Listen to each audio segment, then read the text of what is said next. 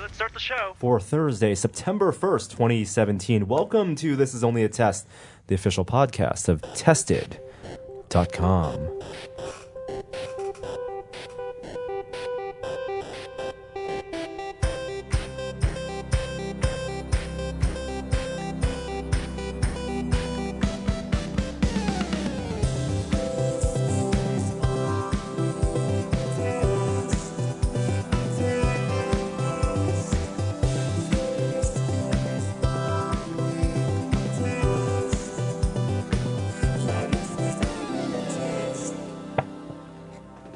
Hello and welcome back, everyone, ahead of this long Labor Day weekend to celebrate you, the workers out there.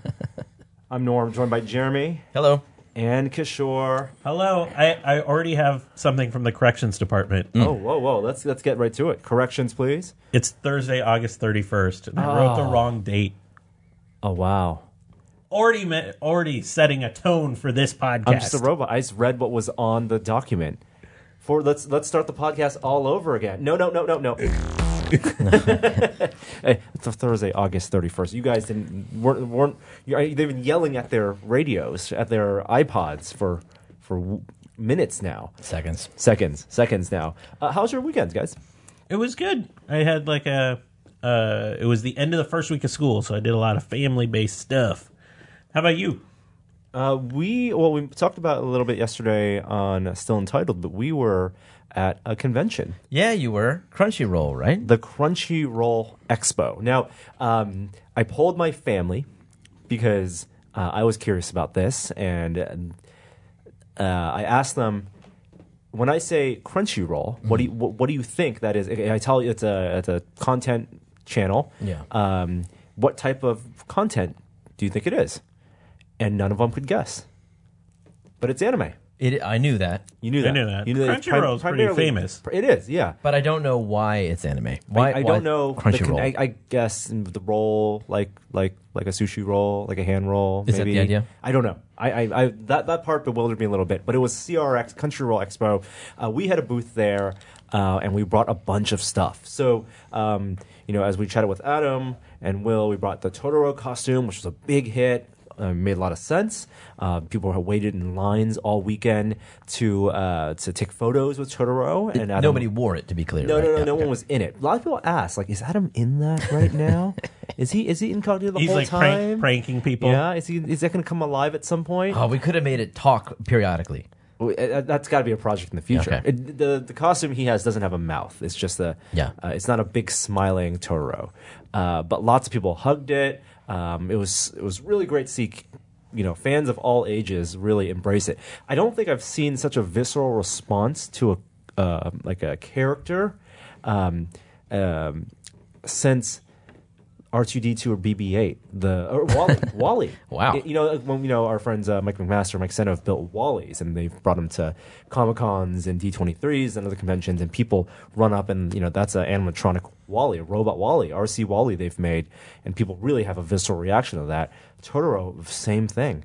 And it works because even though this isn't an animatronic Totoro, in the movie, Totoro is kind of this. He just stands by the bus stop. He's passive. He's kind of sitting there, and you just walk up and shake his hand and hug him. And passive? Well, come on.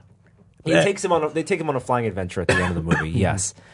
But Totoro is kind of a slumbering beast. Kind of sloth-like. Yeah, very sloth-like. For our friends that don't know why Tested was at a anime convention, why was Tested at the Crunchyroll? So we have a partnership with them. We make a lot of our premium content goes out on their Verve channel, and if you want to go to see the stuff, it goes out there real early. vrv.co/tested. A lot of our build series and science series shows that Jeremy and Kishore hosts are on that channel. And so we brought projects from those channels. So this is what we didn't talk about in Still Entitled.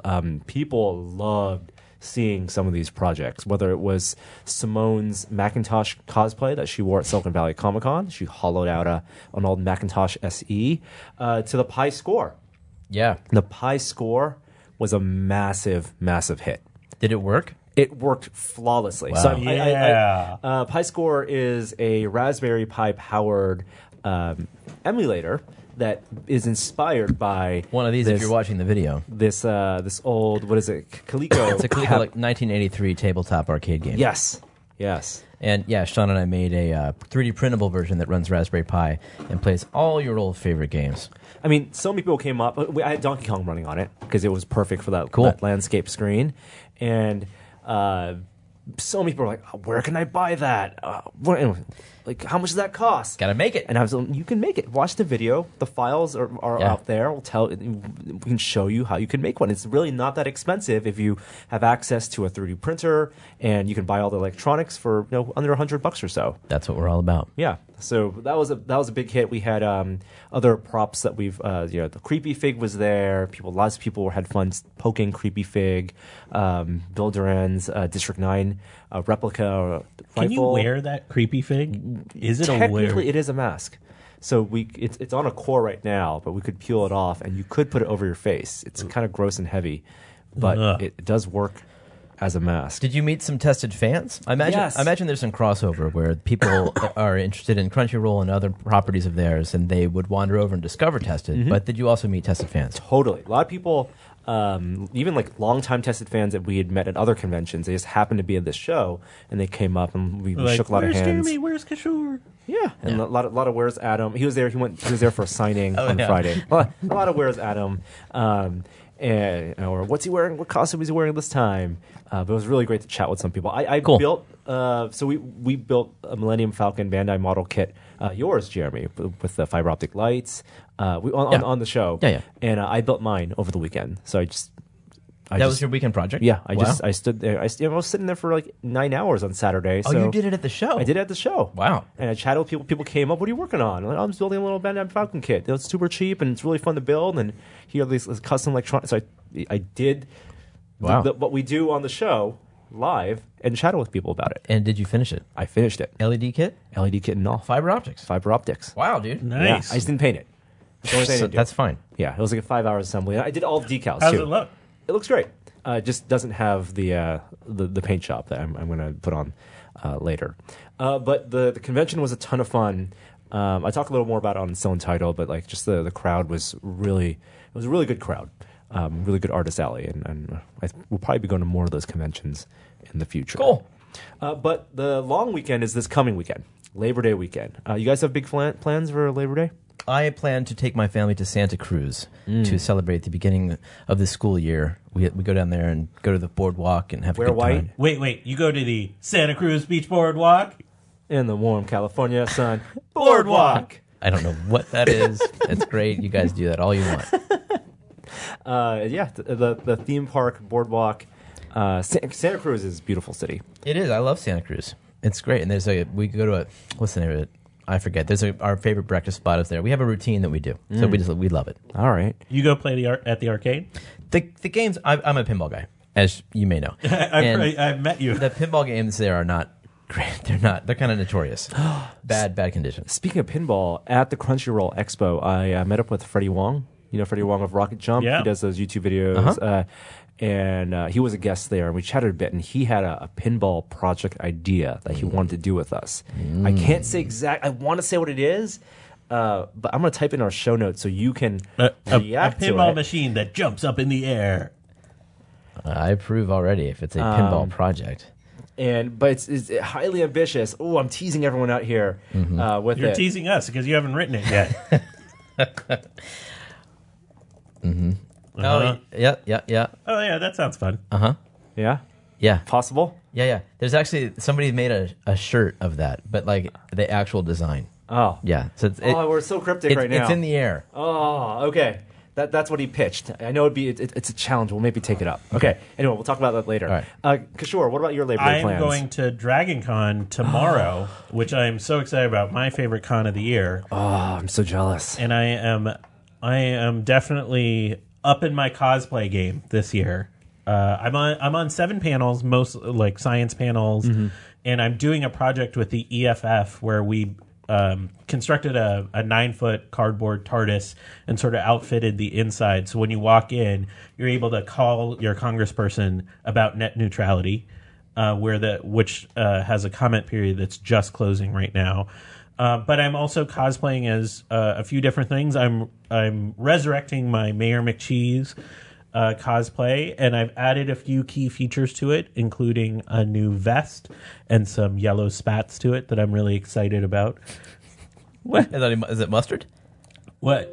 The yellow spats. No. Spats are these coverings that go like over your ankle onto your shoe that hook to the bottom of your shoe. Oh, I'll be. Yeah, it's very fanciful. Only the highest of highest mayors wear these these devices. Very nice. But I went down the well of like being like I got to build an accurate Mayor McCheese now. Wow. And so I've re-engineered that whole thing, and I'm doing my first mashup cosplay, which is going to test every cosplay skill I have available to me, which is not very much. You're not going to reveal it. Oh, I can tell you what it is. I'm going as Sideshow Barb. So I'll mash up of Sideshow Bob and Barb from Stranger Things. Oh. Wait, I love Stranger Things, but who's Barb? What? Wait, what? But That was Jeremy- not just uttered on this podcast. Whoa. Who is Barb? Barb is the best friend who gets lost in the Upside Down, and you think she dies? She was in the opening. Barb. Yes. Sorry about our pronunciation. At this at the swimming pool. Yes. Yeah. Yes. Okay, that's right. Oh, Poor Barb. yes. Okay, great. So Sideshow Barb is full yellow. So I'm doing a whole yellow face paint and hand paint, and I have like a Trapper Keeper.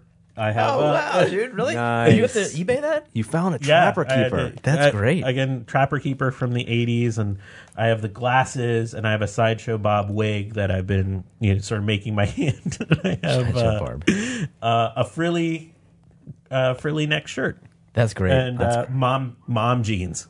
Okay. Oh yeah, I got some serious mom jeans that So I'm gonna be wearing. not only is it a mashup, it's also a gender bent, which is really cool. Yeah. It is. I mean, like there's it. a lot of things happening in that costume that aren't going to be pretty.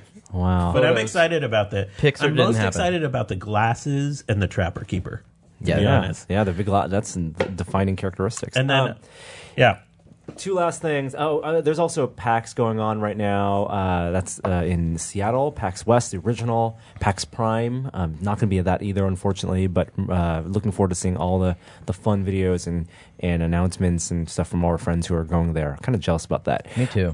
Last bits from CRX. Speaking of Stranger Things, so we had the Pi Score, and I sent you this picture on our Slack channel, but their kids love flocking to the Pi Score, and one kid was hovering around the Pi Score throughout like all of Sunday. Yeah. Looked just like Dustin from Stranger Yes. Things. Okay. He Curly did. hair and everything, and the way he talked. I was like, "Are you in Stranger Things cosplay?" No, I think they just nailed kids right.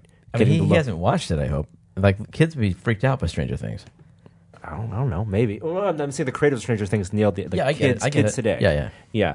And then my car, update on my car problems that we talked about like a month ago. I'm driving my car now. AC is not on, and San Francisco is always like 50 degrees in the summer, right? Even though it's like you drive an hour and a half outside of San Francisco and it's 100 degrees. Mm-hmm. Yeah, driving back from Santa Clara where this convention was, it was 95 degrees. My phone overheated. Your phone overheated? That's My why phone you sent a overheated. picture, had an actual thermometer Yes. on the screen. Well, now the thermometer wasn't like an actual gauge. No, I So- know that. But it was an indication that it needed to cool down. So I was on a phone call. I was chatting on a phone call, and then suddenly the phone call dropped out. And I was like, what happened? And I touched the phone, and one, it was scalding Oh, my gosh. the phone. And two, the entire screen of the phone had switched over to a temperature warning. iPhone needs to cool down before you can use it. They stop, the cellular radio cuts off. You get no service immediately. You do get time. You can make emergency calls, but like Bluetooth is all connected, and you can still take screenshots. That's weird. Yeah. Were you doing multiple things? Oh, I was just on a phone call. The screen wasn't even on. Yeah, but your car See, was My that's car broken. didn't have AC. See, that's the problem. You're using your iPhone to make phone calls. Yeah. That's where you made your mistake. The power sucking, battery draining, overheating phone calls. You're using Bluetooth to make the call, too, so there's additional radio extra radio. usage. Yeah, that's right.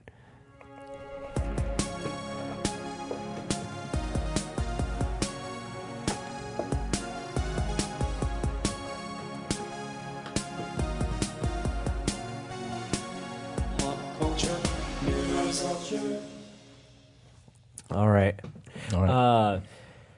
We had the Game of Thrones finale this weekend. But now, when you say that, it's just the season. There's one more season, right? Yeah, there is. And it's a funny way to watch party at my house, and there are a few people who thought it was the end. That was it. What do you mean? They came over and they thought it was... They thought they were prepared mentally, like this is it. Okay. The final confrontation. But no, you get 6 more episodes in maybe like 2 years. Yeah, about 2 years. It seems like it might not be till 2019. Seriously? They haven't started filming it yet. Oh my God. Do they want to wait for the books? No. The books, they've diverged. Like you queue up the think pieces saying that this is George R. R. Martin's time to reclaim his story because the TV show has gone downhill, jumped the shark, and it's time for the books to reclaim Game of Thrones' name, the Song of Ice and Fire. How quickly you guys turn, man. Everybody loved Game of Thrones, and then like there's one episode, and everyone's like, oh, I jumped the shark. I don't think it jumped the shark. It's over. I think that the season, if you look at the season as a whole, there are many high points. There are many great moments of fun. The build-up, the payoff is never as great as the anticipation, I think. The anticipation always in our head. Like, the journey is so much more rewarding than and there were great payoffs. It just felt a little rushed. And beyond it being rushed, like I think Game of Thrones was built on surprising turns. Like losing key characters early in the season that you thought were main stars. Or the first episode. Yeah. Well, it wasn't the first episode that we lost that main character. But yes. Yes. So we lost a little bit of that aesthetic here. And also because at this point they've killed off so many. Like, I think some people are disappointed that the show did more fan servicey things and weren't true to the brutal nature of the realism of the writing. Now, realism only goes so far when we're talking about a world that has dragons and flaming swords. But like when people make bad decisions, they pay for them. And in this past season, plenty of people made bad decisions, really like head-scratching plot points, and no one really had to pay for it. Thoros of Myr. But yes. He had it coming with that man bun for a long time. You wear that man bun for multiple seasons, somebody's coming for you. I gotta just tell you that I didn't know we had a 2-year wait before the conclusion. Yeah, plenty of time to rewatch it now. Now I can actually catch up at a good pace. This is great news. Yeah, I wonder this is going to be a big event. 2 years is a long time to make people wait. Well, the rumor is that the final 6 episodes will all be movie length. 90 minutes long. Holy cow. Every episode. So you're essentially going to get, 10 episodes worth of, but told in these 6 stories, 6 parts. All right. And I don't know why they're also calling this like a season 7 part 2. It could be contractual. It could be because so they don't have to renegotiate salaries. And what do you think of the finale? You happy? I'm really happy. Really? I'm really happy. I was happy until the last 30 seconds, and I was like, come on! I thought that last scene was ridiculous. Okay. I don't even remember the last scene. The very, very last, like the big climactic. Yeah, let me rephrase weird. That. And then there was the big CG scene. The big CG scene, and there's all sorts of science discussions amongst our friends on how that would be possible. I like that conversation. If you have seen the episode or are not averse to spoilers, follow Kishore and Annalie, and they had a great conversation about the science of that last scene. Yeah. I also finished the Defiant ones. Okay, so you watched the second 2, or the last two episodes. Last 2 episodes.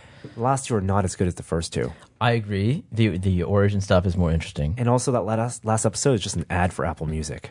Yeah, it does. Well, it kind of starts out that way. And the whole thing ends. I feel like I was compelled, and suddenly like they pulled the wool over my eyes, and like, but this is really just an ad for Apple. Why did James Corden come on and be like carpool karaoke with the characters or something? Once they had the one scene where Jimmy Iovine the Beats got bought by Apple, but they talk, and then they have a scene with him sitting with Apple marketing, and he's like having like this like ad like conversation about Apple Music and getting subscribers sign up and how great their product is. I'm like, I don't care about this. The whole thing was like an ad for the 2 of them. I mean, it was really like an image boost. It was almost like a control piece for what they want people to see Jimmy and Dre. And it's not like they didn't shy away from some of the the darker parts of their past, and they faced some of that stuff on. I'm glad they did that, but at the same time, I felt like it was intentionally positive, that it was not an objective documentary. Of course, yeah. Yeah, I mean, there's some honest moments there, but I wanted to hear about the Beats Monster Cable breakdown. That was glossed over in one sentence. Yeah. And then none of the critiques about Beats quality, like none of that stuff. Dude, no. But it was interesting to see how much of that was manufactured, how much of that was fabricated through throwing culture. Yeah, exactly. The manufacturing of culture, putting them into music videos and sports. Even Eminem said, I don't want to spend another half a day to get this shot of a headphone in my video. Yeah, right. And I liked that was there, that honesty, like that Eminem came out and said, let's stop with this headphone stuff. Let's get back. Dre, I want to see your album. Yeah, I liked that. And if it ended up being like this, because they both work for Apple now, they are part of the Apple ecosystem and leadership. If it really want to be an Apple ad and talk about how they fit within because that's a big question. Like they never talked about the skepticism that the public, the media, the technology columnists had about why this could make sense. They addressed that they glanced over their relationship with Steve Jobs. And I thought that could have been a fascinating parallel. Yeah. The Iovine-Steve Jobs friendship. Did they have enough footage of that? Tons. Of this Jobs Iovine stuff? I mean, I'm sure they had photos, but they had a lot of stuff in this documentary series that we never would have seen before, like outtakes from music videos. Recording sessions. And I asked because Jobs was notorious for not allowing even some documentary crews to capture much of what was going on behind the scenes. But they didn't even bring in people from their lives, right? I don't know. I like the first episode. Yeah. Still highly recommended. Okay, other pop culture stuff. You guys watched the Blade Runner short film, the official Blade Runner short film? It's a prequel. This is crazy. It's basically Blade Runner 2036 ahead of the Blade Runner 2049 film. And I actually, if you're excited about the film, I don't recommend watching this because I think it starts to give away stuff and it takes away from the world building that I think you're going to get in the movie itself. Just really, the only thing I'll say is you get much more of the Jared Leto character, and that guy is scary. That's all I need to say about him. This is a much scarier character than what he portrayed with the Joker or anything else like that. I wish we had Joey here because I'd love to ask him his thoughts on this because Joey is famously in the Test Kid in the office averse to spoilers and trailers. He wants to go into the movie experience, what's bookended by that 2 hours, whatever runtime the film is, that experience as pure as possible. Now, ahead of movies coming out, there's trailers, obviously. There's behind-the-scenes featurettes. But it's this new trend now. And the last three movies that have really done this are the movies produced by Ridley Scott or directed by Ridley Scott. The Martian did this. Alien Covenant did this. And Blade did this, exactly. I didn't know The Martian did this. The Martian had those vignettes about the crew before they left for their Mars mission. The tour of the spaceship. They had the confessionals to camera. We didn't care about that as much because we had all read the book. We all read the book. And we didn't care about... let's rephrase this that. Is different. We didn't care about that spoiling the film experience. Yeah. But I watched that ahead of the film because that was enhancing the story and it got me more pumped up and jazzed for the film. For Alien Covenant, they did a couple of vignettes. Like they had... I don't want to go into too much spoilers, but they had David... and his journey to where he gets to where he is. And they also had the crew of the Covenant, their last dinner before they go into hibernation, right? They had these vignettes, and those are directed, like this is directed by Ridley Scott's son. And those were, I think, not critical to the story, but definitely added more to it. So as someone who's averse to spoilers and averse to watching trailers... Do you watch this? Do you watch these? Yeah. I don't think you do, because if it was a pure prequel... just a pure, no general relation to the film, just sort of doing some world building, I can see a reason to watch this, just to get you sort of more immersed, because it's been a long time since Blade Runner. Maybe you need some acclimation. But this has one of the key characters in the film. And so as they were writing the film, did they segment it out and say, okay, there are elements of this character that we don't want to reveal in the movie or want to have the moviegoer... experience and have mystery around, but we're going to reveal it in this prequel thing.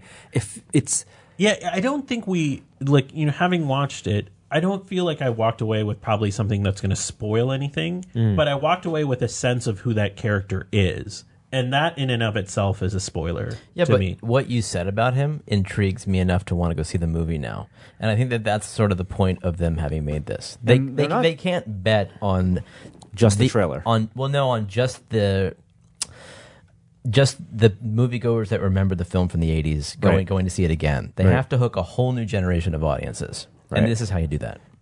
And it's beautifully produced. I mean, this could be part of the film. These are scenes that could look like they could have rolled before the opening credits. They could have, but they're not a part of that 2 hour, that runtime. They're not part of that script. It's not part of it is ancillary material.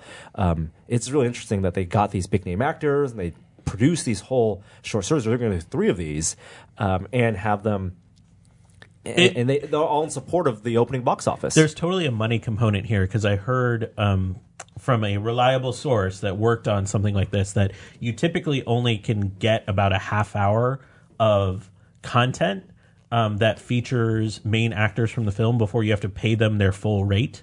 So you mean like promotional stuff?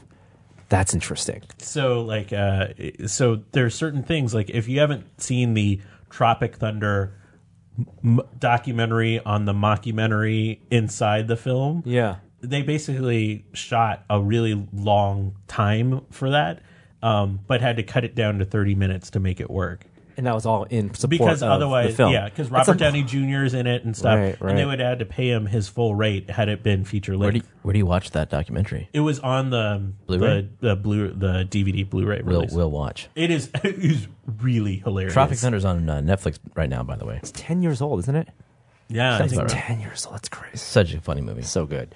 We got to go back to Stranger Things, looping back around, because we're all building up to that season 2. So, Jeremy, there's this character, Barb. I forgot that she was a fan favorite. If you live in Chicago, there is a bar called the Emporium, and they have now themed their bar the Upside Down. Stranger Things themed. They released some pictures, Is too. that illegal? I definitely don't think it's licensed by Netflix by any stretch of the imagination. But you know how many people have used that logo font to do so many things, and Netflix doesn't seem to be taking any of this stuff down. It's pretty explicit in terms of their theming. Like they have a part of their bar that looks like Winona Ryder's home with the Ouija board.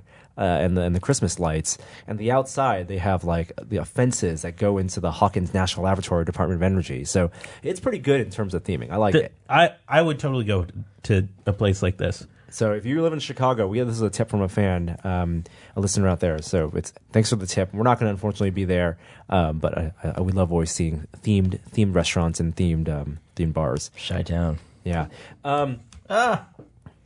Eggo. Yeah, I know. There's a drink. Jeremy's looking at a drink that has that looks like a pineapple. Looks like a pineapple, but it's a quarter Eggo waffle in the drink. That's pretty good.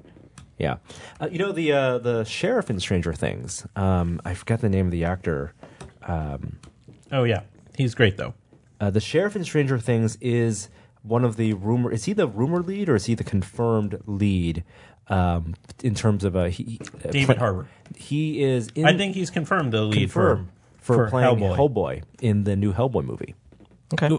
Which, have you talked about that on Still Entitled, like Adam's feelings about the Hellboy reboot? I think he has a lot of feelings, and he's trying to distill them into something we can talk about. But you didn't bring up Hellboy to talk about David Harbour. There's news this week. Yes, and I think it's totally worth talking about. So there's a character in Hellboy, I think a detective. I'm trying to find out the name. A Japanese character, Ben Daimyo. In the comics, he was an Asian American character, and this character's gonna be in the new Hellboy film, and they had cast an actor for it, and the actor is Ed Skrein. He was in the Deadpool movie. He was the main antagonist in the Deadpool movie, the one on the motorcycle, and he was also, I guess, in Game of Thrones before being recast. But he's a Caucasian actor, and he took himself out of the movie because he said that he had issued a public statement saying that there were some casting concerns, and he thought that it was not right for him to take this role of a Japanese character. Generally, it was well received from the audience, and people thought highly of Ed doing this. Is it weird that I don't totally believe this? You don't think it's a sincere? I don't think. I think there's probably more going cynical. on. There's a lot I know I'm a little cynical. There's a lot here. of money to turn down. Yeah, For an actor who isn't just like in every movie. I'm not sure like how many roles he has lined up for him. Exactly. It's a high paying. It's a big high profile gig. Look, right? I want to be wrong that he was doing this for the right reasons, but he doesn't strike me as like this mega fan of the source material, where he would do this. But it seems like Hellboy is a franchise that's set up for multiple films, so I'm surprised. Like I think, regardless, walk out without there being some internal conflict as well. Regardless of the sincerity of the statement, the words, the statement itself, I think is the best statement that could have been issued, and the most like the words meant something, and you couldn't get a hint of any dishonesty in it, in the words themselves. Who knows what on behind the scenes? Yeah, that's all in your head, dude. Fair, but I think I retweeted the statement. It is beautiful. So I wish him well. And I don't know what this means for the movie, though. I don't think it means that much. I mean, I think there are plenty of actors they could get in to fill that role. And I think I hope they spend their time casting the right person. And there are plenty of talented actors that could fit that role. So I'm still looking forward to it. I think it'll get them some goodwill. I think Hollywood, the cynical part of me does look at the past year and look at some of these other controversies in the past year, whether it's from Ghost in the Shell or Doctor Strange. I don't think those are the problems with those films, and I don't think those end up being problems with those films. But I don't think that if this actor would have stayed with Hellboy, that would have made that a bad film. But I do appreciate what's happening, and I think it's going to give that film some goodwill. Right on. One last bit of pop culture news, and it's going to bleed into the technology gaming news.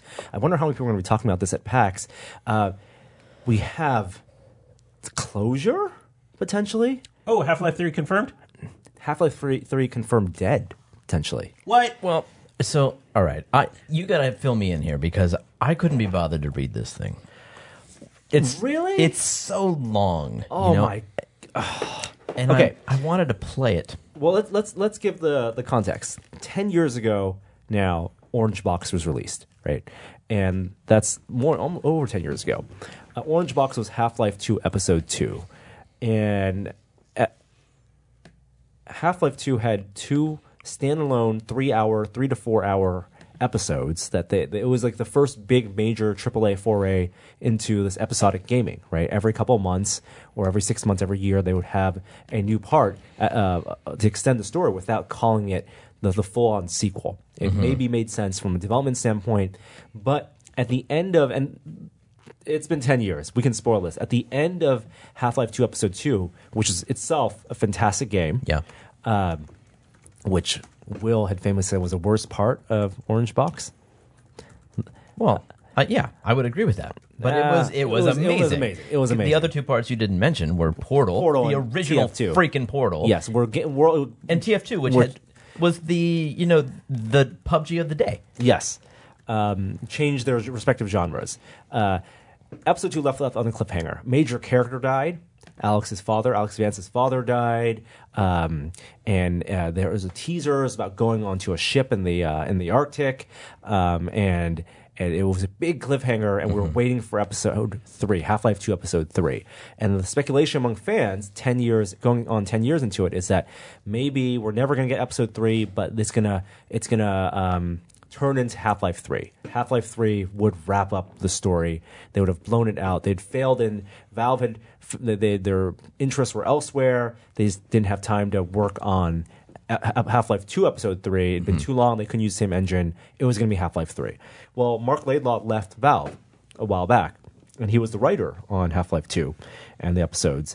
And so he released, and I don't know about the politics of this, like what was kosher about it, but he released a blog post. Apparently, he released this blog post within days of his NDA expiring. Ah, okay, so it's all good legally, but yeah, okay. So even within the blog post, he didn't use the characters' names. He renamed everyone, all the characters and all the events, but you could follow along in this and get the story structure, all the beats for episode 3. And people have since very quickly after this came out took that blog post and just converted all the names back, so you don't have to do the mental gymnastics of converting names and locations yourself. And for some people, it was cathartic. You finally got a sense of where these characters would have ended, and it would have ended a big chapter in the Half-Life universe. Was it for you? Somewhat, yes. Yeah. It's interesting. See, for me, the other reason I didn't really read it is because a spoiler, I don't really play video games for the stories. I know. Maybe that's too old school of me. Maybe I'm too locked into the 80s and early 90s in that just sense. High score. It's not high score. It's gameplay. It's like it's how does it feel when I play the game, and am I experiencing a sense of advance and. I love that line though. It's like the reverse of I read Playboy for the articles. Like I play video games for the action, not the story. Not the story. I couldn't tell you the first thing about the story behind World of Warcraft or Diablo, despite having played those. It's just about the mechanics, and to get into that. And first-person shooters for sure have those in droves, and I love that about the Half-Life series. I would have played it day one, regardless of the story. The characters, you didn't feel a connection to the characters. Half-Life was the first piece of games to really experiment with that, but I would say it was okay. But for me, it was more of just Half-Life, icing on the cake. The one of the best things about Half-Life 2 was it fulfilled the promise of an NPC that you had empathy toward. You mean at the end? No, the Alex Vance character was your sidekick throughout the game. Yeah, was amazing. The facial animations, you cared about this character. I did, and there are plenty of games since that have characters you care about. But this was one of the first. And the dog character. I was going to say the dog, maybe even more so, because it lacked the uncanny valley. Mm-hmm. But still, I couldn't tell you anything about their storylines. Yeah, I don't know. Maybe that's just me. Maybe that's right. There are a lot of people that feel differently, though. That are very invested in the storyline. I think that's one of the best internet jokes out there, is that Half-Life 3 will just show up someday, though. So does this put some closure on it for you? Or just Mark's version of it? I'm still holding out. Yeah, that's right. I'm still holding out hope. One day. Yeah, you gotta. In VR, in some capacity, there will be a Half-Life 3. And that gets back to the tech, and one of the reasons I play these games is that Half-Life 2 pushed these physics elements in games further forward than we'd seen before. Yeah. And I had hoped that the next Half-Life would do the same for VR. So, I don't know, we'll see. Oh, we're going to move on now? Yes. Okay.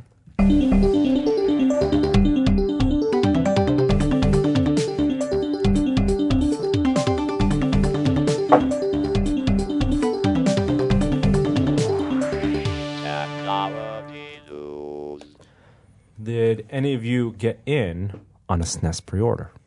Nope. Not interested. Not interested. No, I'm so blasé today. I have the NES one, and that's NES Classic. Why don't you? Now, granted, it comes with 2 controllers, and you need all those extra buttons to play the SNES games. Yeah. Nonetheless, the NES one, which you can hack, plays the SNES games. You can hack it in seconds. Yep. And it plays all the same stuff. So no, I'm good. The NES is the one that's my generation. It gives me the nostalgia boost. I don't need the SNES one. Did you get a pre-order? I wasn't able to. Oh. So it went pre-ordered in 2 places, GameStop and Best Buy, and it didn't work out for either. You can pay triple on eBay. Yeah. No, not interested. No, not interested in paying over $200 for a SNES Classic. I did find out that eBay has a policy where they don't allow price gouging on pre-orders past over a certain time. Over a certain time or monetary value. There's a certain amount of time before the pre-order is released that they won't allow sales of how that. Can they? I mean, that's a weird eBay policy, because how can one confirm the pre-order, and then two, that's acknowledging that this is just a gray market, aftermarket price gouging. Yeah, I hate the market even exists. I think they should not even allow sales of a pre-order item. Yeah, if you put something on eBay, you should be selling the actual object, not the promise of something. I disagree. I think this is a fair market move. People are allowed to sell pre-orders, to one another. There's nothing illegal about that. eBay just lets people discover what the fair market value is for this stuff. Yeah. What a capitalist here. So the problem is Nintendo, really. And the retailer is not giving enough supply, not meeting the demand. Exactly. This feels intentional now. Like with the NES, I feel like they may have gotten caught off guard at the demand for it. Not with this one. I don't know what's going on. Yeah. It feels like there's somebody somewhere in an office. They're like, let's put out 100,000 less than we know that is out there. I agree with you. And see what happens. Why does Nintendo do that? Manufacturing, market demand. Mm-hmm. Other thing that went on sale last week we can talk about was the Xbox One X. Any interest here? This is one I can say I have no interest in. I don't have the Xbox. I don't own. Last Xbox I owned was the Xbox 360. So no, I don't. I have one of the PlayStations. Yeah, that's all I need. Well, no interest. And there's no VR announced for it. Especially like all of us invested in essentially new PCs for our VR system, so it's hard to invest another $500-600 in an Xbox system that is underpowered compared to this. To those systems just for the convenience of the living room play. Yeah. What's the response been? Has it undersold? Or? I think they haven't announced anything. Oh, okay. And unsurprisingly, I think people are hedging and waiting. Okay. Yeah. I mean, the general consensus is that it's going to be more it's the PS4 Pro is already out, but this, if you're going to wait for a Pro machine, this is the one that's more powerful. Yeah. But I think they don't have the TVs to run the 4K yet. Yeah. Like 4K TVs are getting cheaper, but if you don't have that, you're not going to see the benefits. That's right. Yeah. All right. I just want to remind listeners that today, when you're listening to this, August 31st, is the deadline for comments around net neutrality to the FCC. So far, they've received 21.9 million comments on maintaining net neutrality, which I think all of us are unabashedly in favor of maintaining. And it seems like the hints are that the FCC will probably wobble on net neutrality this time. So actually putting in your say seems very vital and important at this point. I am shocked at that number. 21.9 million comments is a lot. Not bots either. No, not bots. And I'm also surprised at the penetration of net neutrality in just the public arena. I went to a cell phone store the other day, and there's signs and flyers up about net neutrality in those stores. So I'm impressed with how much this has gained traction into the public sphere. It's an issue everybody should be in favor of on both sides of the aisle, on every political disposition. So maybe that's part of the reason why a company can put up those signs. I guess so. Yeah. I just surprised because it always felt like, especially when I first heard about it, which is what, like 6-7 years ago now or something like that. 5, that. Yeah. That it felt like just like an insider kind of issue. Exactly. And it's really sort of crossed that bear. So anyways, I hope people put in their comments so that we get past 22 million. Yeah, go 22.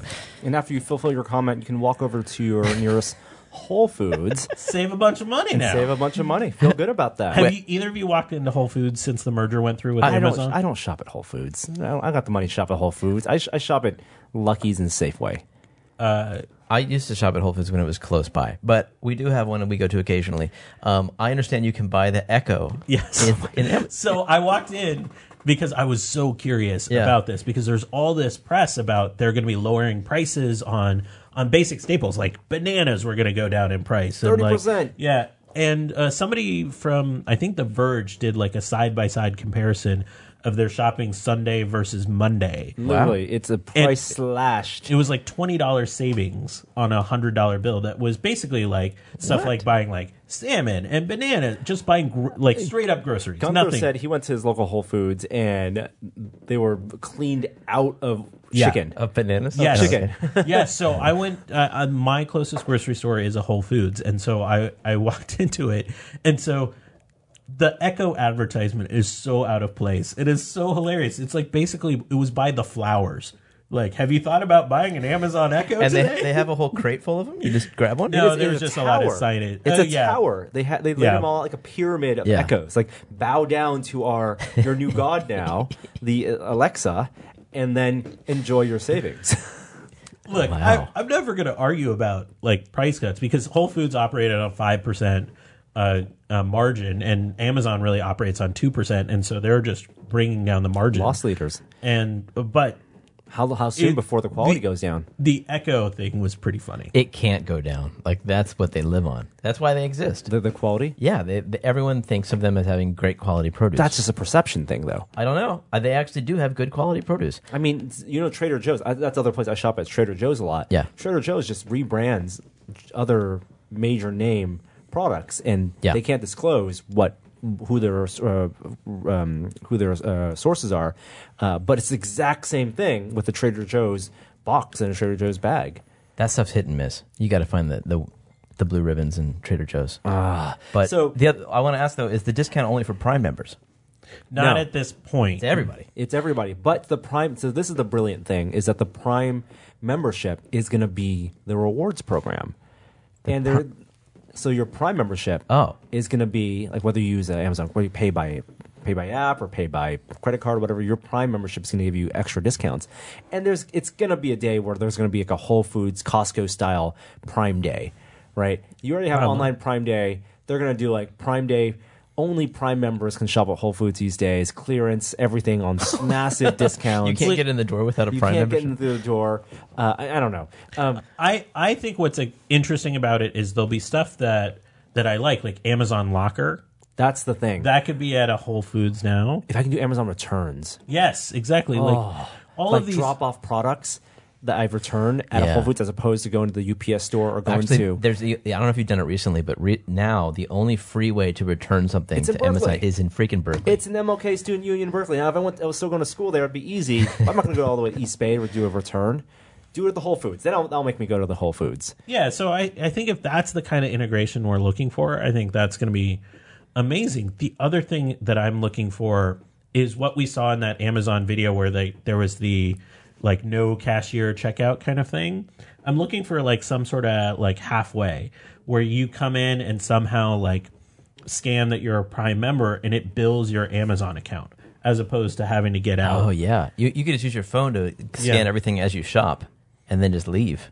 Yeah, something like in that sort of area, I think could be interesting. You do that at Apple stores. It's true. It's true. Yeah. Right. You just walk in the store. You do your shopping on the app beforehand. You walk in. You put everything in the grocery bag and just walk out. They just trust you. Security guard's just like, I guess he's okay. He weighed the chicken himself. That's salmon. That's a pound. Looks like a pound and a half of salmon. Yeah. The question is, could they integrate digital assistants in any way? Could the Alexa service actually work between your home, where it's already entrenched, to the shopping on location shopping experience? How could that work? So this is where it gets murky for me because Whole Foods has this contract with Instacart, which is a grocery delivery service. And so, but I could imagine if you went and shopped at a Whole Foods and you did your shopping, you could reorder it, basically be like, reorder what I got at Whole Foods last week and have it delivered through some service. That could be interesting. Through voice. Just Whole Foods delivery service is Yeah. interesting. Yeah. But voice integration in store, no. Like I can't imagine what Alexa would do to sort of help you when you're in the Whole Foods. I just want to point out, I don't say that word anymore on the podcast. Oh, I'm sorry. I'm sorry. I say Echo. Yeah. Just Okay. letting you know. Everyone who's getting their activated devices, it's not my fault. Computer. Yeah. It was. I think everyone's realizing this is a smart move for them. It's always been, how fast can Amazon become Walmart? before Walmart can become Amazon. Oh, that's funny. And Walmart has bought up like Jet.com Yeah. and a lot of other MudCloth and the retailers. So it's becoming the biggest, who can become the real biggest digital and physical retail giant. I just think there's so many possibilities for them to capitalize on this that it'll be interesting to see which they choose. You know, because they can't choose everything. They can't suddenly deliver groceries to a city. Like that's a lot. If they want to do that, that's a lot of money that they have to throw at that. They can't just become a return center. They can't. You can't maybe have same day pickup maybe from there that you couldn't get at home. There's so many different things they could do. I'm curious to see what their choices are. Did you guys see the Echo update? No. Oh yeah, you mean multi-room? Yeah, multi-room audio. I tried it. Did you try it? I didn't try it. Let's hear. So, describe what it is, of course. So, you know, like, what is it? Sonos, the home audio system, they have for years now offered multi-room audio. So you play a song and it plays in sync, which is crucial. Like, bye, in sync that way? It must play in sync and the Backstreet Boys. And if through every single room, or whatever rooms you have your speakers in. And so Amazon unlocked that yesterday for Echo users. So now you open up your app, you go to settings, you say create a zone, or I forget what they call it, and then you add whichever echoes you want to that list, and then you also give it a name. And there's some presets like upstairs, downstairs, bedroom, and so then you can say device play, Backstreet Boys upstairs, and it will then do that through all of your speakers. Connected to it in that room, in that zone. In whatever you've done. So you could do your whole house. Right. You could do whatever you want.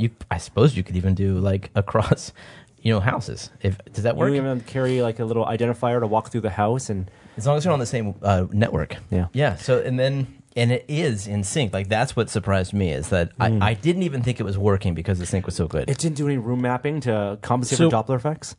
No. So, wait a minute. Just to be clear, it would just play on every speaker. Yeah. In the correct sync. So it's not like when you walked in the room, it would pick up from where the other one left That's off. interesting. No. It's like a party mode, so that you're having people over. But it's all pulling from the same source. Why is that a difficult thing? Yeah. Well, it's the sync. But the sync is just like, if it's literally, they have the timings on their machines. Yeah, I mean, so it's interesting because I mean, playing MP3s in general, like even like getting MP3s to go from one track to another That used to be the biggest thing. Non-skip, exactly. Like that was a challenge. Like the fact that they can now not only get everything synced up, but playing together at the same. So everything. A lot of people have dots which have very poor audio quality. So did you feel like the experience, even though it's synced up, is still not great because the speaker quality in the Echoes is so variable? Judge your parties. People are walking in and like, oh, that's a dot room. It's a dot room. I'm not hanging out in there. I used 2 dots, an Echo, and a Show, and it is definitely a difference with the dots. No question. However, you can plug those into speakers if you want to boost the audio quality. Fair.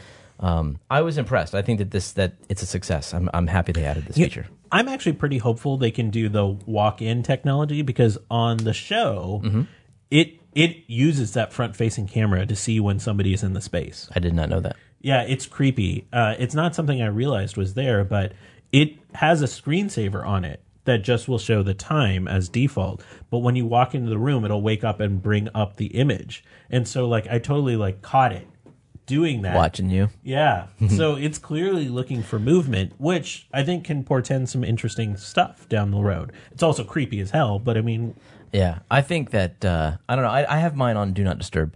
Oh, so I'm not going to drop in video conference. I turned off drop in. I don't like that it's constantly suggesting what I can say to it, so I just have to Do Not Disturb. Just shows a clock. That's all I want. All right, we got to go through some phone news. This actually could fit in the VR minute, but we're going to talk about it now. Google effectively has killed Tango. The Google Tango. So you remember there's this initiative that Google set up for depth sensing, room mapping with a specific limited number of phones that had depth sensing cameras. Lenovo had one of these phones, and they had pushed out to developers all out of their ATAP program, where the modular phone was also being developed. That's been since killed as well.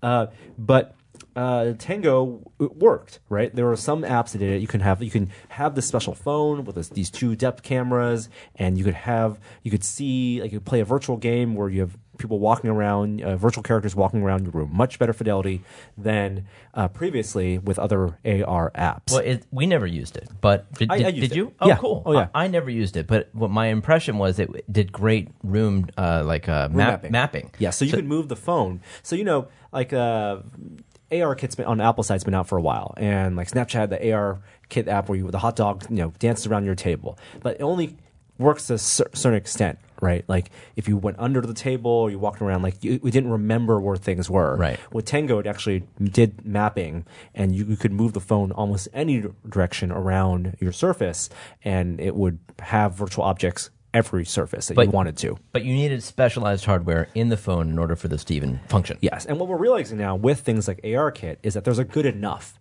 aspect to single camera or even two camera phone systems, two optical camera phone systems. You don't need a laser sensor, a scanner, you don't need even an IR blaster for many of these instances.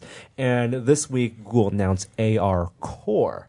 Now, the problem is that AR Core isn't Tango. It's a completely different team from the main, it's built out of the mainstream Android team, not their advanced the ATAP project. So it's just an SDK right now. It only works with two phones, so still it's a limited number of phones, the Galaxy S8 and the Pixel phone, but they expect this to be a mass market, like Daydream-like mass market capability. And it looks pretty good. It's their version of ARKit. Does it seem to function as well as ARKit? I haven't used it in person yet, Yeah. but from the videos they've shown, from the reviews I've read, people have used it on the S8s. The SDK, they say, taps into a couple things. It uses the IMU, of course, and the cameras, so it does motion tracking on certain surfaces. That's going to be the quality is going to depend on your image quality and how much moving you're actually doing. And so it does some environmental mapping, horizontal surfaces, tables, floors, kind of like ARKit. Well, we haven't used ARKit either. Just from the videos I've seen. Yeah.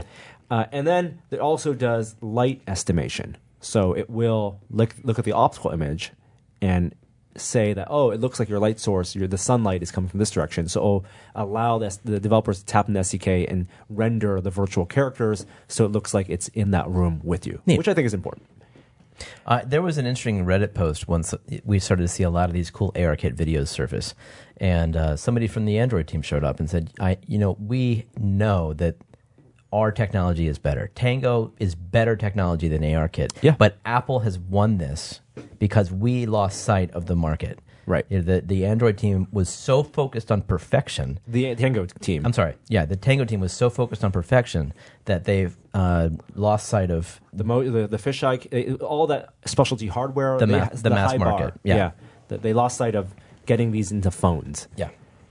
And the processing has been good enough, the algorithms are now good enough that you can do this stuff without the specialty hardware, without the time-of-flight camera, the IR blaster, and the wide-angle camera. It's just what Elon Musk said about cars. He said, if you can figure out how to scan the road just like a human does, but with more eyeballs, everything is there. You can do everything optically.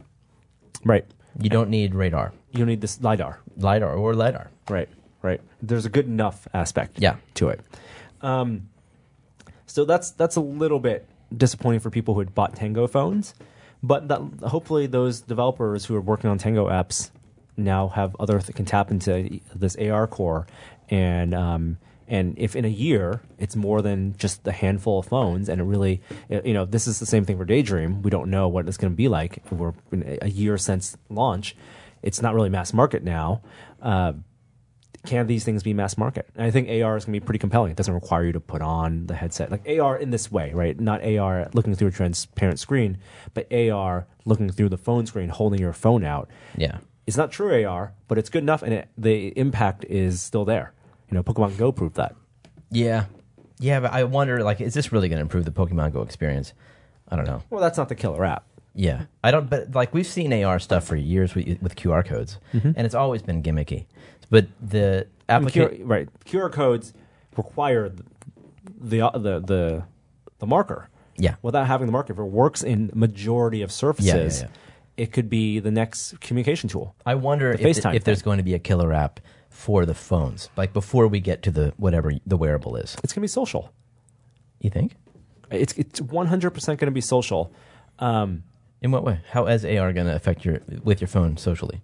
It's going to be putting avatars onto your desk. if you're already holding your phone out Yeah. and doing FaceTime or whatever your voice chat is, and you're seeing someone's face, Yeah. it's much more immersive if it looks like it's a pass-through camera and that it looks like a hologram behind your world, because it keeps you anchored to your world too. Okay. We'll see. I don't know. I think I might just rather see FaceTime. Rather than just see the face. Yeah. The thing that I've been most compelled by is the Measurement tools? the IKEA stuff, like Yeah. where you can actually put furniture into your space and see what Right. it would look like at scale. Right. Yeah. That's neat. And then one last bit of news. What's your streaming device of choice? I have the Roku. I have multiple Rokus in my house. Are you and Jeremy? Apple TV. I use both. I use Roku in the bedroom and Apple TV in the living room.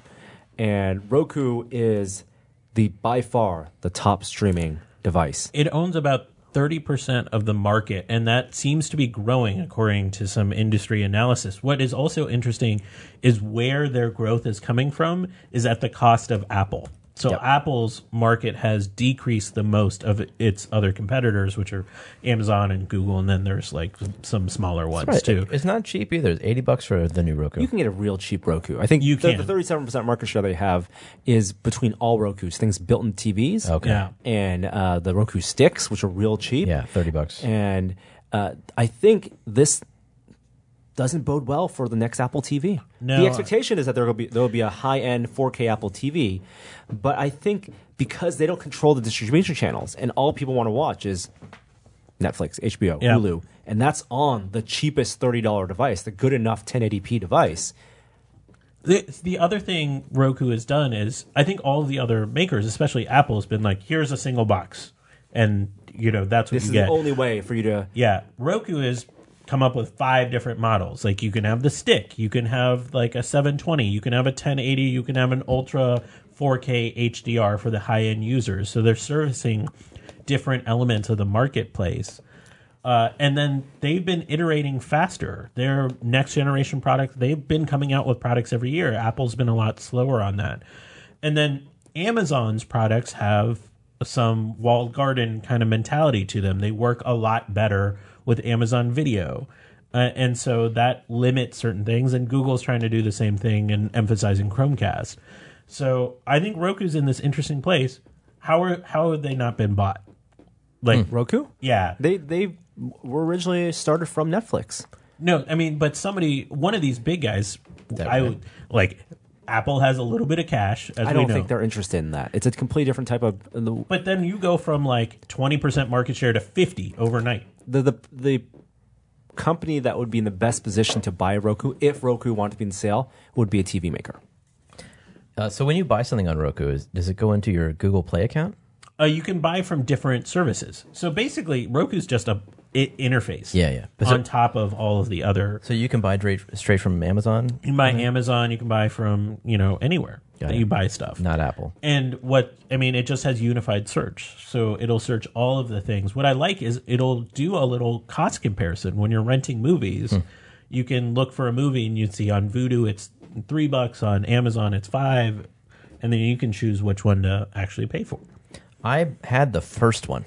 Like that was my first Roku, and I never went up from there. Yeah, it definitely is. The UI has improved a lot. Cool. I think... You're right. It was the first. It wasn't owned by Netflix, though. It was a spin-off. What? Like It Netflix was? had entertained the idea of making a dedicated box. They said, let's not do this. It's not the way the business model is. Yeah. We want to be in every device. And so the people working at Netflix on making Netflix box spun off and made Roku. I did not know that. I thought they just licensed the ability to stream from Netflix. Didn't realize they were seated there. Cool. I think that's it for technology news. Before we move on to our next segment, I want to thank the sponsor of this week's episode of This Only Test, and that's LegalZoom. Something I think about a lot is death, but I still don't have my own will. And it is the National Make a Will Month at LegalZoom, so now might be the time to take control of your family and your assets. Preparing for your family's future is the most important thing you might do this summer. So there's a lot to think about. That's why LegalZoom has created an estate planning kit to get you going. So you can go to LegalZoom.com/prepare to get this free kit. You get a ton of helpful info plus LegalZoom discounts. And they designed this kit to provide you the tools, all the tools you need in just one place, whether it's a will or a trust that's right for you. You'll also get special discounts on how to plan one, plus an estate plan checklist, an ebook, and other info to help you decide. There are only a few days left in this National Make a Will month, so hurry up and go to LegalZoom.com/prepare to check it out right now. There's no obligation, just great resources to help you protect everything you care about. That's LegalZoom.com/prepare.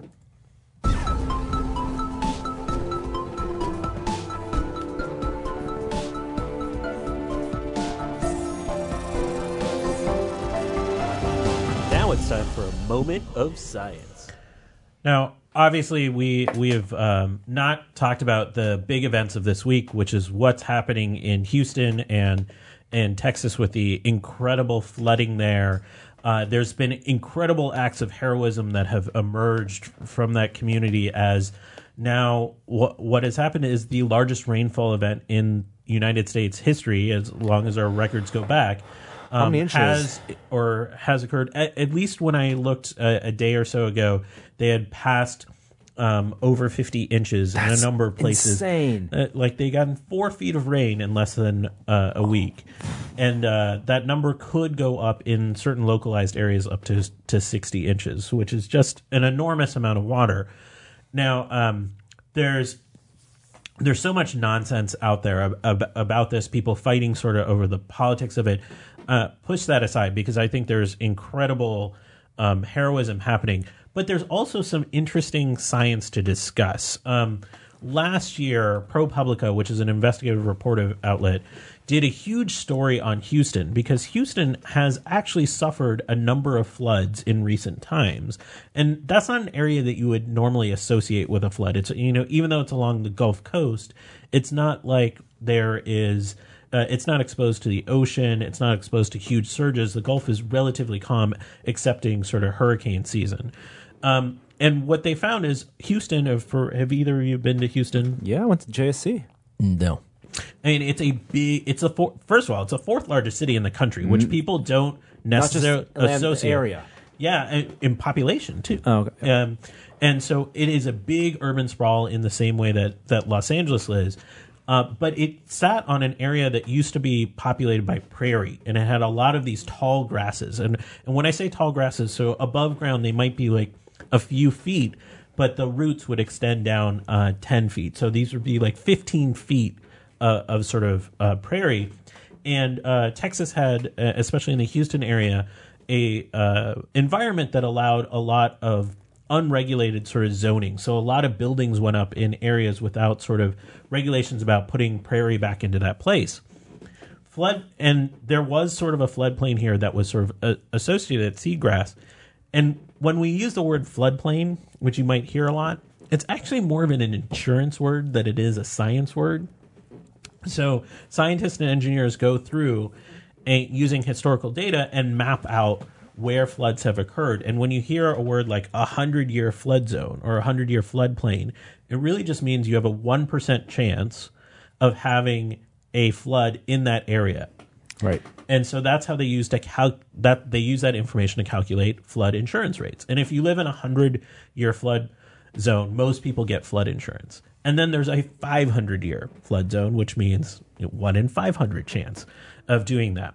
That's a bad name then. Yeah, it's a terrible name. It's a total sense. Weird misnomer. Yeah. And so I have a map up on my screen, and I'll put it in the show notes from this ProPublica piece where they mapped flooding that's happened over the last 10 years in Houston versus the floodplains. And they found a majority of homes that have been flooded and areas that have been flooded are happening outside those floodplains, which is a problem, right? Like, why is there flooding occurring where it shouldn't be occurring?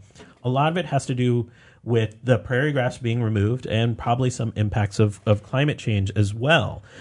So there was a couple floods in 2015 and 2016 and some interesting interviews with people that have had their homes flooded like 3 times in the last 7 years. and what's going on. And it's sort of this fascinating take about urban planning, the combination of floodplains moving because of climate change, and how we design these sort of environments so that they can have natural sort of defense systems. So a lot of the building developers build these retention ponds in behind their units. They're like literally a pond that would like suck up water. But those aren't as, according to the scientists in the area that are experts on it, those aren't as effective as the prairie grass that was there initially. So, I knocked over a bunch of stuff here. Sorry. A lot of the scientists have come out and been very vocal that Houston's not designed well for floods. Now, you have this incredible storm that has all of these things that no one could predict, like a hurricane basically stalling over a major U.S. city for an extended period of time. By the way, I heard some interesting science about that. Was that there's so much water now on the ground that it created a reciprocal relationship with the clouds, and it acted like an ocean.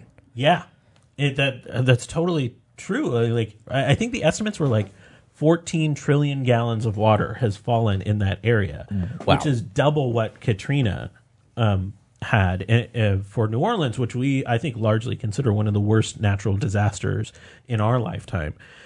So this is a really complicated situation, but I'll put a link to this ProPublica study because it has all of these incredible detailed maps of Houston, the urban sprawl, and how they have to kind of combat this, because this isn't just a Harvey situation. This is going to go on for years and years and years. We just don't hear much about the floods that were happening in 2016 and 2015 because they aren't nearly as catastrophic. But there's millions of people living in zones that are going to be prone to floods for decades to come. All right, on a happier note, or just a different note, I mean, we had without spoiling Game of Thrones a little bit, but let's talk about cold. Winter's here, so we got to talk a little bit about this. Scientists broke a record last week for the coldest molecule ever.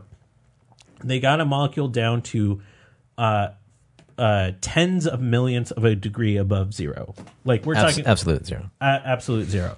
So traditionally, we've been able to get molecules down to millions of a degree.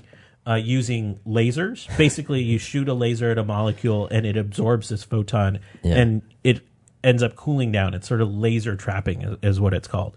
Now they got something down, I apologize, it's 50 trillionths of a degree by using a combination of that laser cooling where you shoot a laser at a molecule. In this case, it's a calcium monofluoride molecule. So it cools down.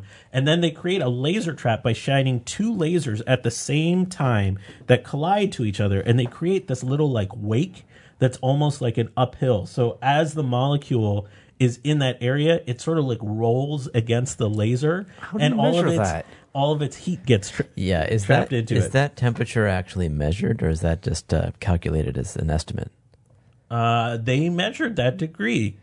There's some calculations that happen. What? Wow. Why can't we reach absolute zero? Well, just because like all molecules have some innate vibrational components to them. You can't stop it. You can't stop molecules from being molecules. All right. But in terms of applications, I don't think any. But this is cool. Last one, just pure fun. SoftBank, who bought Boston Dynamics last year. They're a Japanese financial company, but also a robotics maker. They own Pepper, which is that sort of self-described, sort of emotionally intelligent robot that you've probably all seen. Well, a group in Japan is now repurposing Pepper to deliver funeral rites. Whoa. It's programmed. Japan. Okay. Jerry It's programmed. Covers his eyes, shaking his head. Why? It's programmed to be a Buddhist priest. There's a shortage of Buddhist priests because there aren't that many opportunities. So there is a shortage of Buddhist priests. So they reprogrammed Pepper to be able to deliver last rites, and you can do it for a quarter of the price of a normal funeral. You know, that I can see. I can see how a Buddhist would be cool with that. I think that's where it ends. I also could see how, if I were to be hit by a bus, people in my life might say, that seems like something he would want. But it's not. Let me go on record. You don't have to say anything at my funeral, but don't have a robot talk. Whoa. Whoa. Hot take.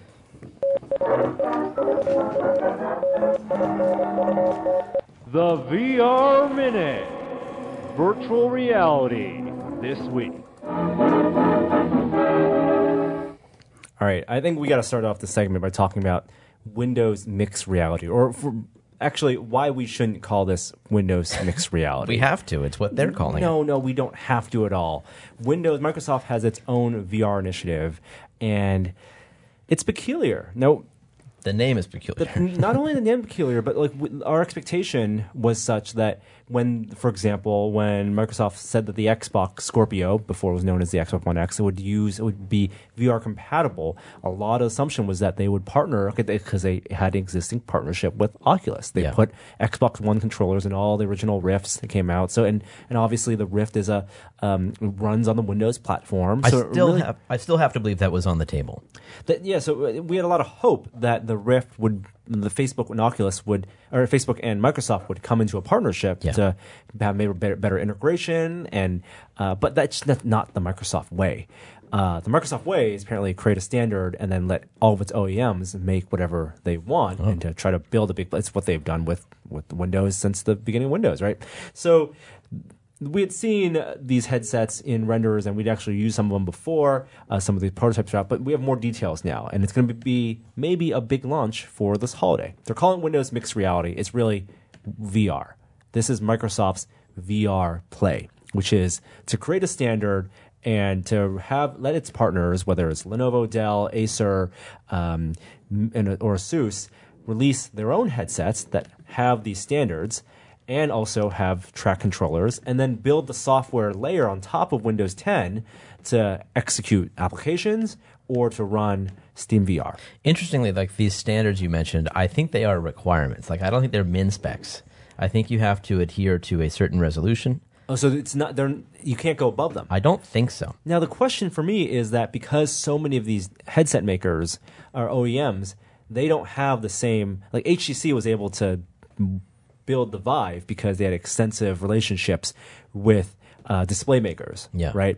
And if there's it's not easy to make a VR headset that has all these protocols and all these specs, min specs. Oculus had to work with Samsung for their displays, and so is Microsoft providing the hardware and then letting the manufacturers, these OEMs, rebrand, or each of these OEMs they actually have to source their own hardware to meet these min specs? I think it's closer to the former. What does NVIDIA do? NVIDIA doesn't do anything. No, they just make the hardware. Or they make the graphics cards.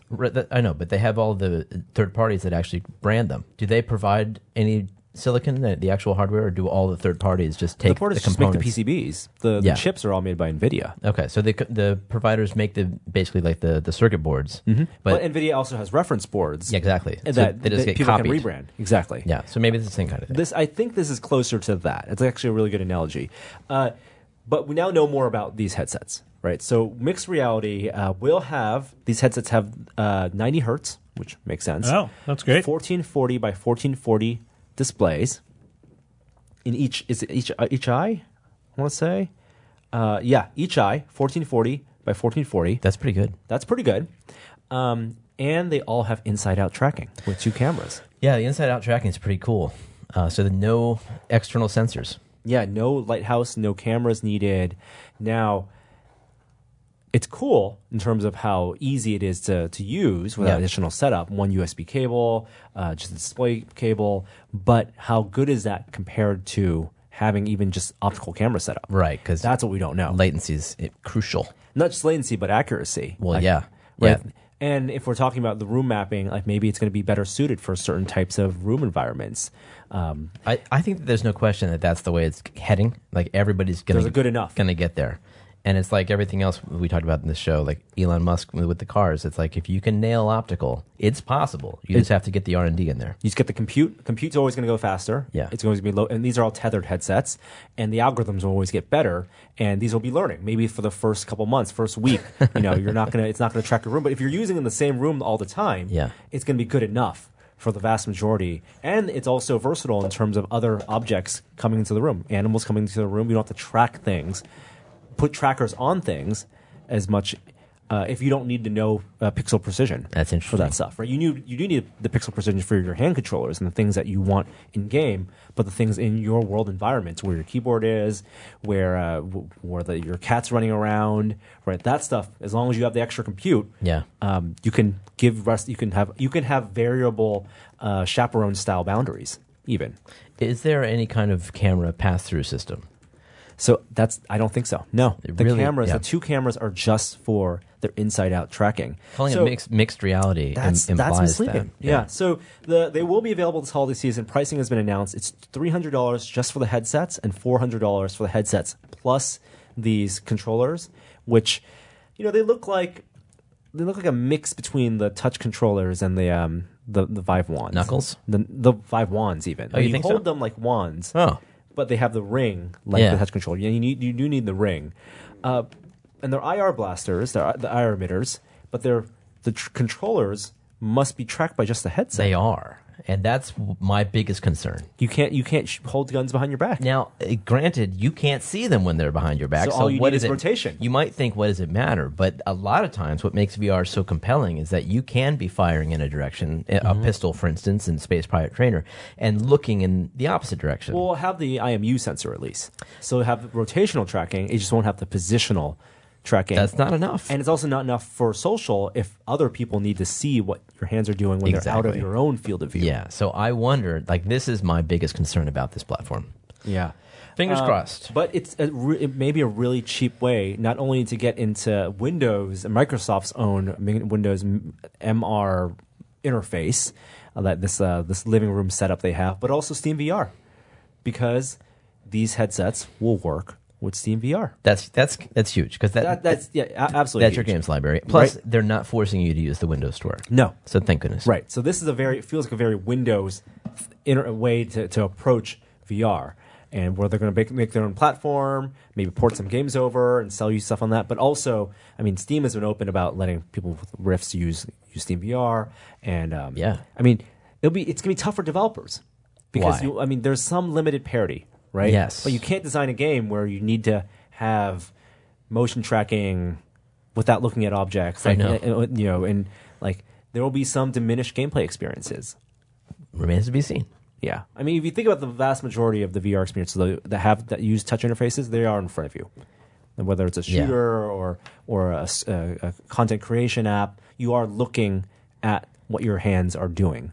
But when social is a huge part of VR, and with motion controllers included, and like you said, you're gonna get some weird results if hands are doing something weird because your headset can't see them. Yeah, Microsoft also has Minecraft. Their killer app here potentially is Minecraft in VR, like a really good version of Minecraft. And Minecraft is building blocks in front of you. Yeah. $400 headsets may work with some laptops in the future, depending on the specs. And also, they did promise a Halo game in VR. What I don't think. How much did they promise? Full game, like side quest. Who knows? Yeah, don't know. That potentially, if it's an FPS, that could be huge. Yeah, and they're also piggybacking on a lot of these interesting solutions that for moving around. Just steal ideas. This is what VR needs right now. Take ideas to other developers. More developers should be looking at what Ready at Dawn's been doing with Lone Echo and making more of these zero-G crawling flight simulators. I was thinking about that. And by the way, I don't know if it has to be zero-G. At first I thought, well, maybe this is the template, but maybe it's just that movement. Maybe it's just the swinging, the one-to-one, and then you let go and there's momentum. You could imagine a hover junkers where you move by grabbing the world. Zero-G gives you, and also robot strength gives you a lot of power. So it's one-to-one in the initial movement, but you have a direct sense of how much you can actually vault yourself. Right. And if you can't vault yourself very far, in the real world, I couldn't vault myself that far. Then make there no friction. I'm just saying that maybe you could do it on a plane, and it could be it doesn't have to be zero-G. You just swing yourself. The crucial part about reducing motion sickness is the one-to-one propelling and then letting go and letting there be a smooth motion. See, so that's the hulking mechanism. You're just talking about the hulking thing. Like when you steer the world? But hulking and pulling, but the same way. Right. Like hulking and pulling yourself around the world. Yeah, but I'm saying let go and let yourself continue, maybe with no resistance, and then to stop, you just grab the world again. But you need to actually grab a real object in the world and not just an arbitrary break. I don't know about that. Like, I would be curious to test that. Maybe it's not the fact that you're grabbing a block or a wall. Maybe But that gives you the connection to that virtual I know, world. but maybe maybe there's this array of like invisible cubes in the world and you're in the holodeck, and it maybe can be fantasy Or air brakes. Okay. And I guess Lone Echo does use air brakes. I think Lone Echo has discovered a wonderful thing. I'm just thinking it may not be the only solution. Speaking of pricing, we talked about the big price drop for the Vive last week. And random anecdote, my brother he got into VR because I've been telling him that you should try VR. Yeah. And he had not used VR, but he's on Reddit a lot. He had the perception before that he needed to buy the Vive. The Vive was the only way he could get room scale experiences. He doesn't even have a 15-foot by 15-foot play area. Well, so hold on. How does your brother never try VR? Because he doesn't live where I live. Do you have a VR headset? You do at home? Yeah, of course you do. This is weird. Okay. Second question is, where did he get this information that he needed a Vive? Yeah, was he on our Vive? And that's why? I think there is a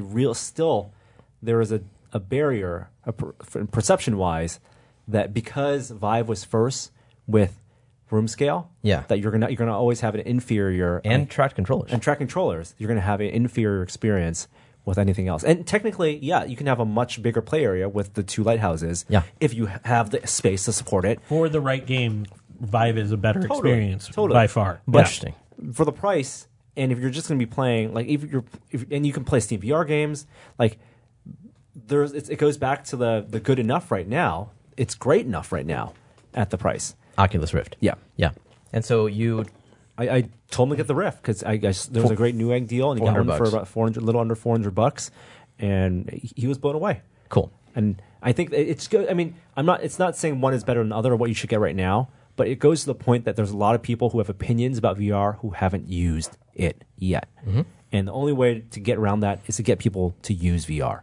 Use a Rift, use a Vive, but try it all. And this is why those stores, having like the Microsoft stores, having the Best Buy kiosks, are so important. And I know they're expensive to set up, but go to a friend's house and use VR before you make a decision. Or your brother's house. Not welcome in my house.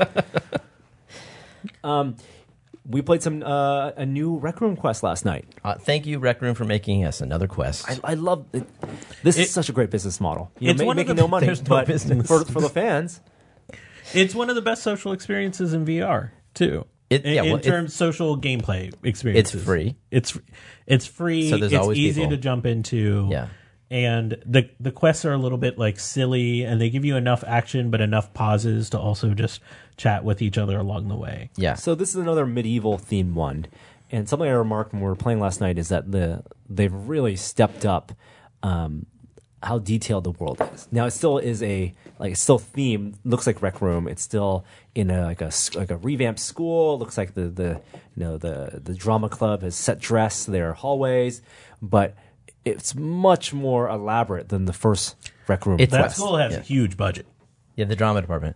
Yeah, it still looks like cardboard cutout trees and everything, and the bad guys are all on ropes that are being pulled up to the rafters. Yep. But it's super fun. I mean, they've added a new weapon, so there's almost like a wizard now who holds a firework. It's a Roman candle kind of. Yeah, like a Roman candle. That operates like a shotgun. I guess so, yeah.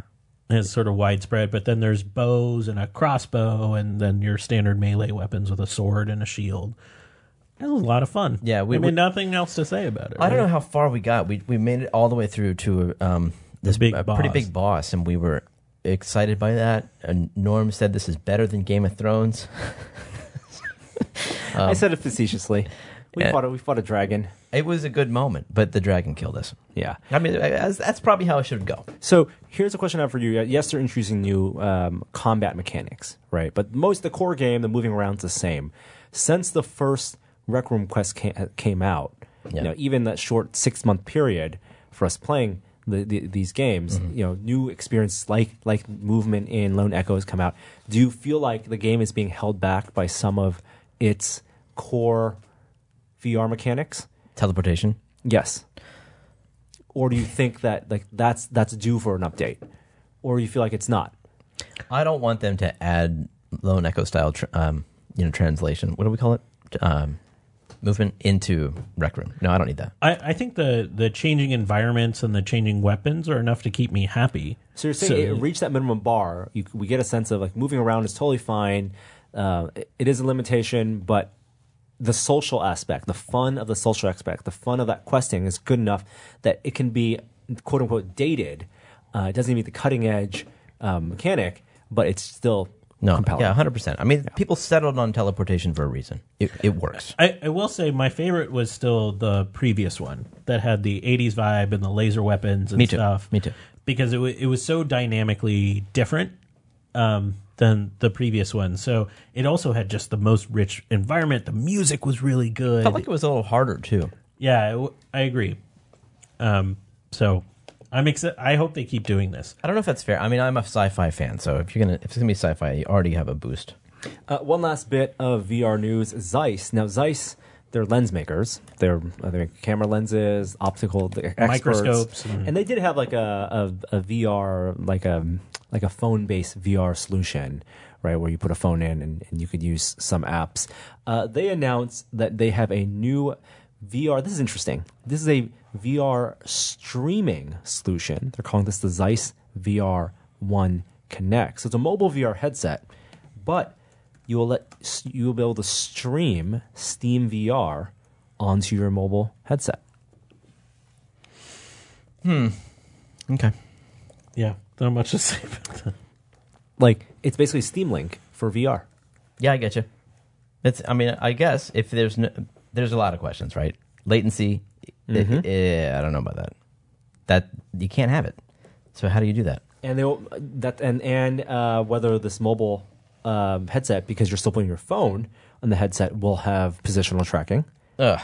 And they have wireless controllers with Bluetooth, but whether the Bluetooth controllers will have more than just IMU tracking. Yeah. There is 3 degrees of movement, but it's not 6 degrees of movement. Yeah, I don't know. I'm curious trying it out.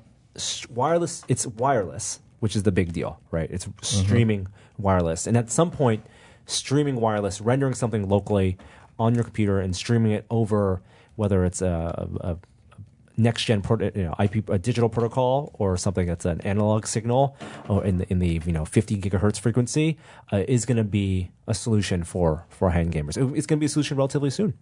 I mean, with the release of TBcast in the impending future. Mm-hmm. If you enjoy the VR stuff, there's more that we can't talk about because we're under embargo, but please tune into Projections this week, which should be coming out, Friday or so? Friday, 8 a.m. And we'll be talking about some cool new stuff. Awesome. And let's go to our last segment. Okay, that's called testing, right? Oh, testing. Check this out. Wow, that was weird. Testing. Check this out. Testing. We've been testing. Hey, what have you guys been testing? How about It's that? different. Yeah. I like the old one better. Okay. Let's play the old one. Testing this week.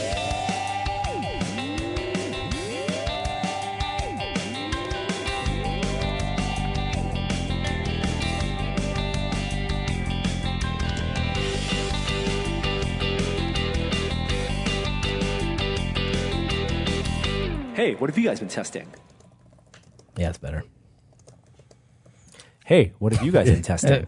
I've been testing face paints and makeups, especially the ways to set them and to be in a makeup for an extended period of time without sweat and other elements removing it. It's been an interesting lesson in chemistry. I went and actually took a mini class in makeup chemistry at a place in town. Why I'm forgetting the name. Makeup chemistry. Yeah. There's a whole science to makeup. Is makeup chemistry a real science? Yeah, it is. Like all of that work that you see Frank doing is based on science and chemistry. There you So go. I took a class that was really eye-opening. I'm forgetting the name. Cryolon. That's the place I took a class, which is this kind of a special effects makeup company here, local in San Francisco. It was one of the best little classes I've taken. How about that? Very cool. You're going to talk about this, right? I'm going to talk about a couple things. One, there's a new 360 camera I've been testing. It's a Insta360 One. It's like a 4K 2-lens system. Does some stitching built in. I think it's available now.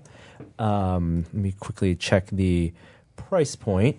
But something that it introduced me to, this is like unlike the Samsung Gear 360 that we had last year, this thing connects to your phone.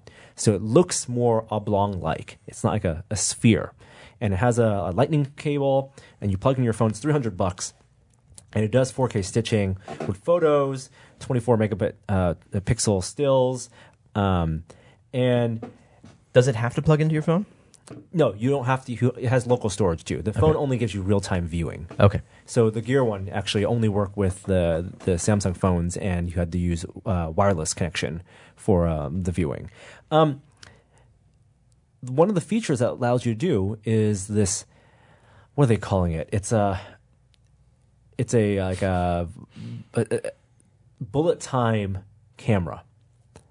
So you showed me a video last week, Jeremy, where someone took their iPhone. I think it was a GoPro. No, it was an iPhone. Was it? Because it was 240 FPS. That's crazy. Took their iPhone, shot in 240 FPS, and swung it around themselves with a rope While skiing down a hill. And the video looked amazing. Other YouTubers have now taken this idea and done amazing things. Because the fact that you can slow down reality to about 10 times, right, 24 FPS to 240 FPS. But when you're swinging, the centrifugal force keeps the phone out, and if you're doing a really cool activity, whether it's skiing or some linear activity, you can see it from all sides. Now, Insta360 is allowing you to do that, but with a 360 camera.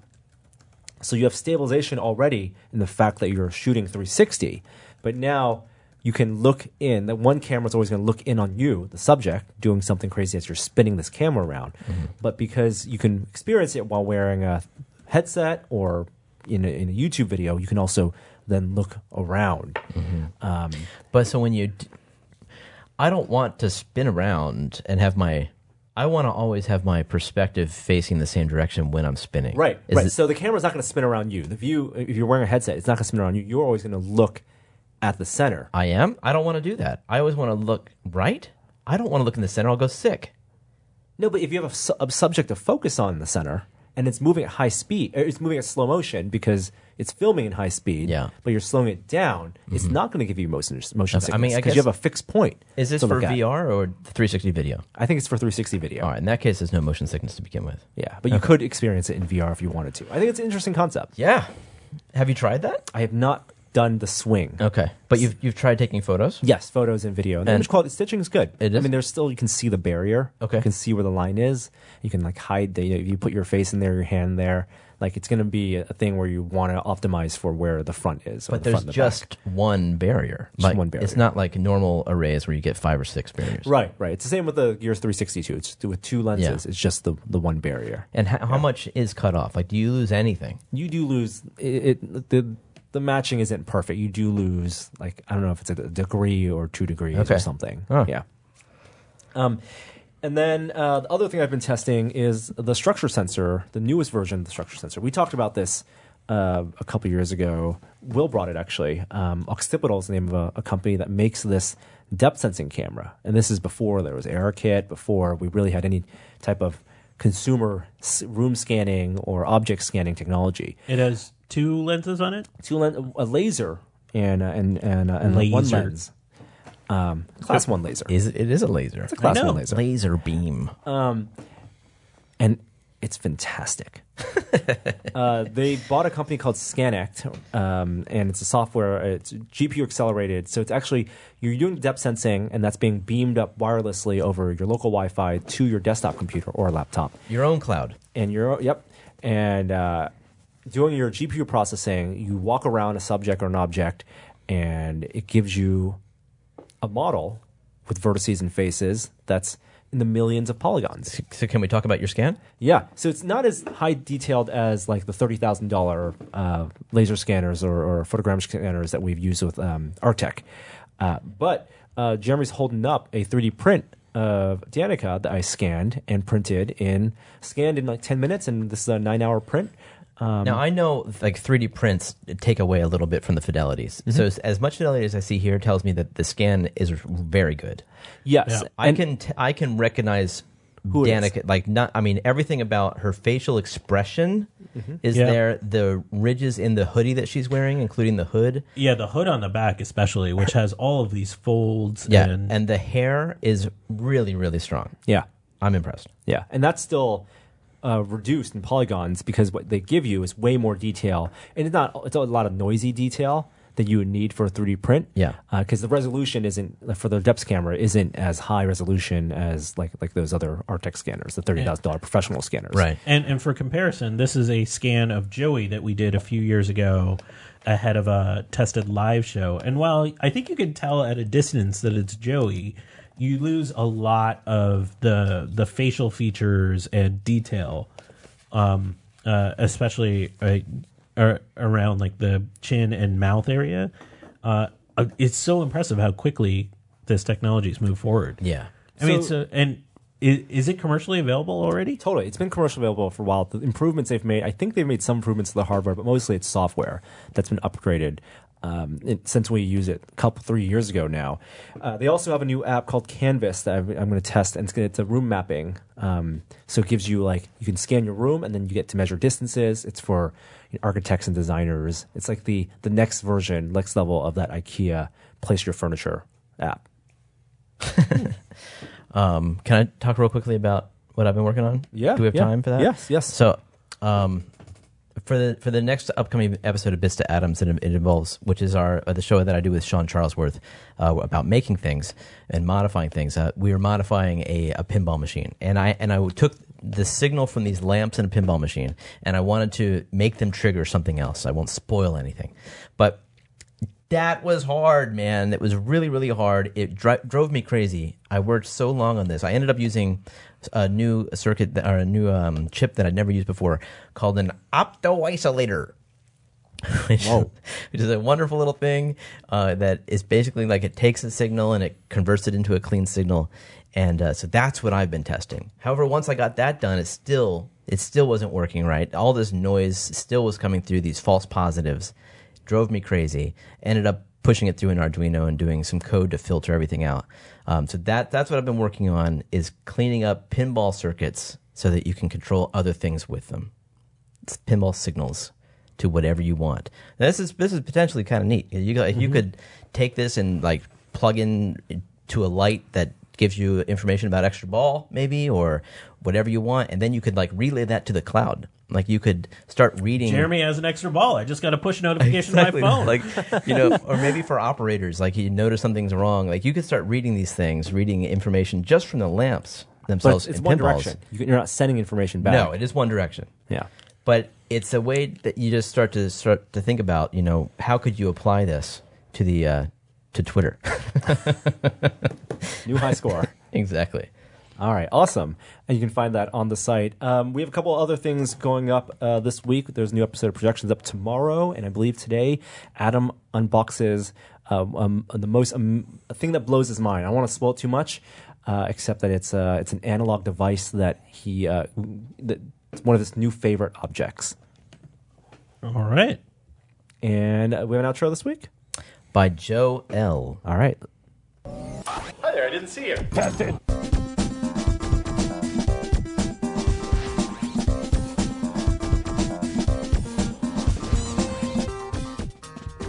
What did you think when you saw me? I thought it was stupid.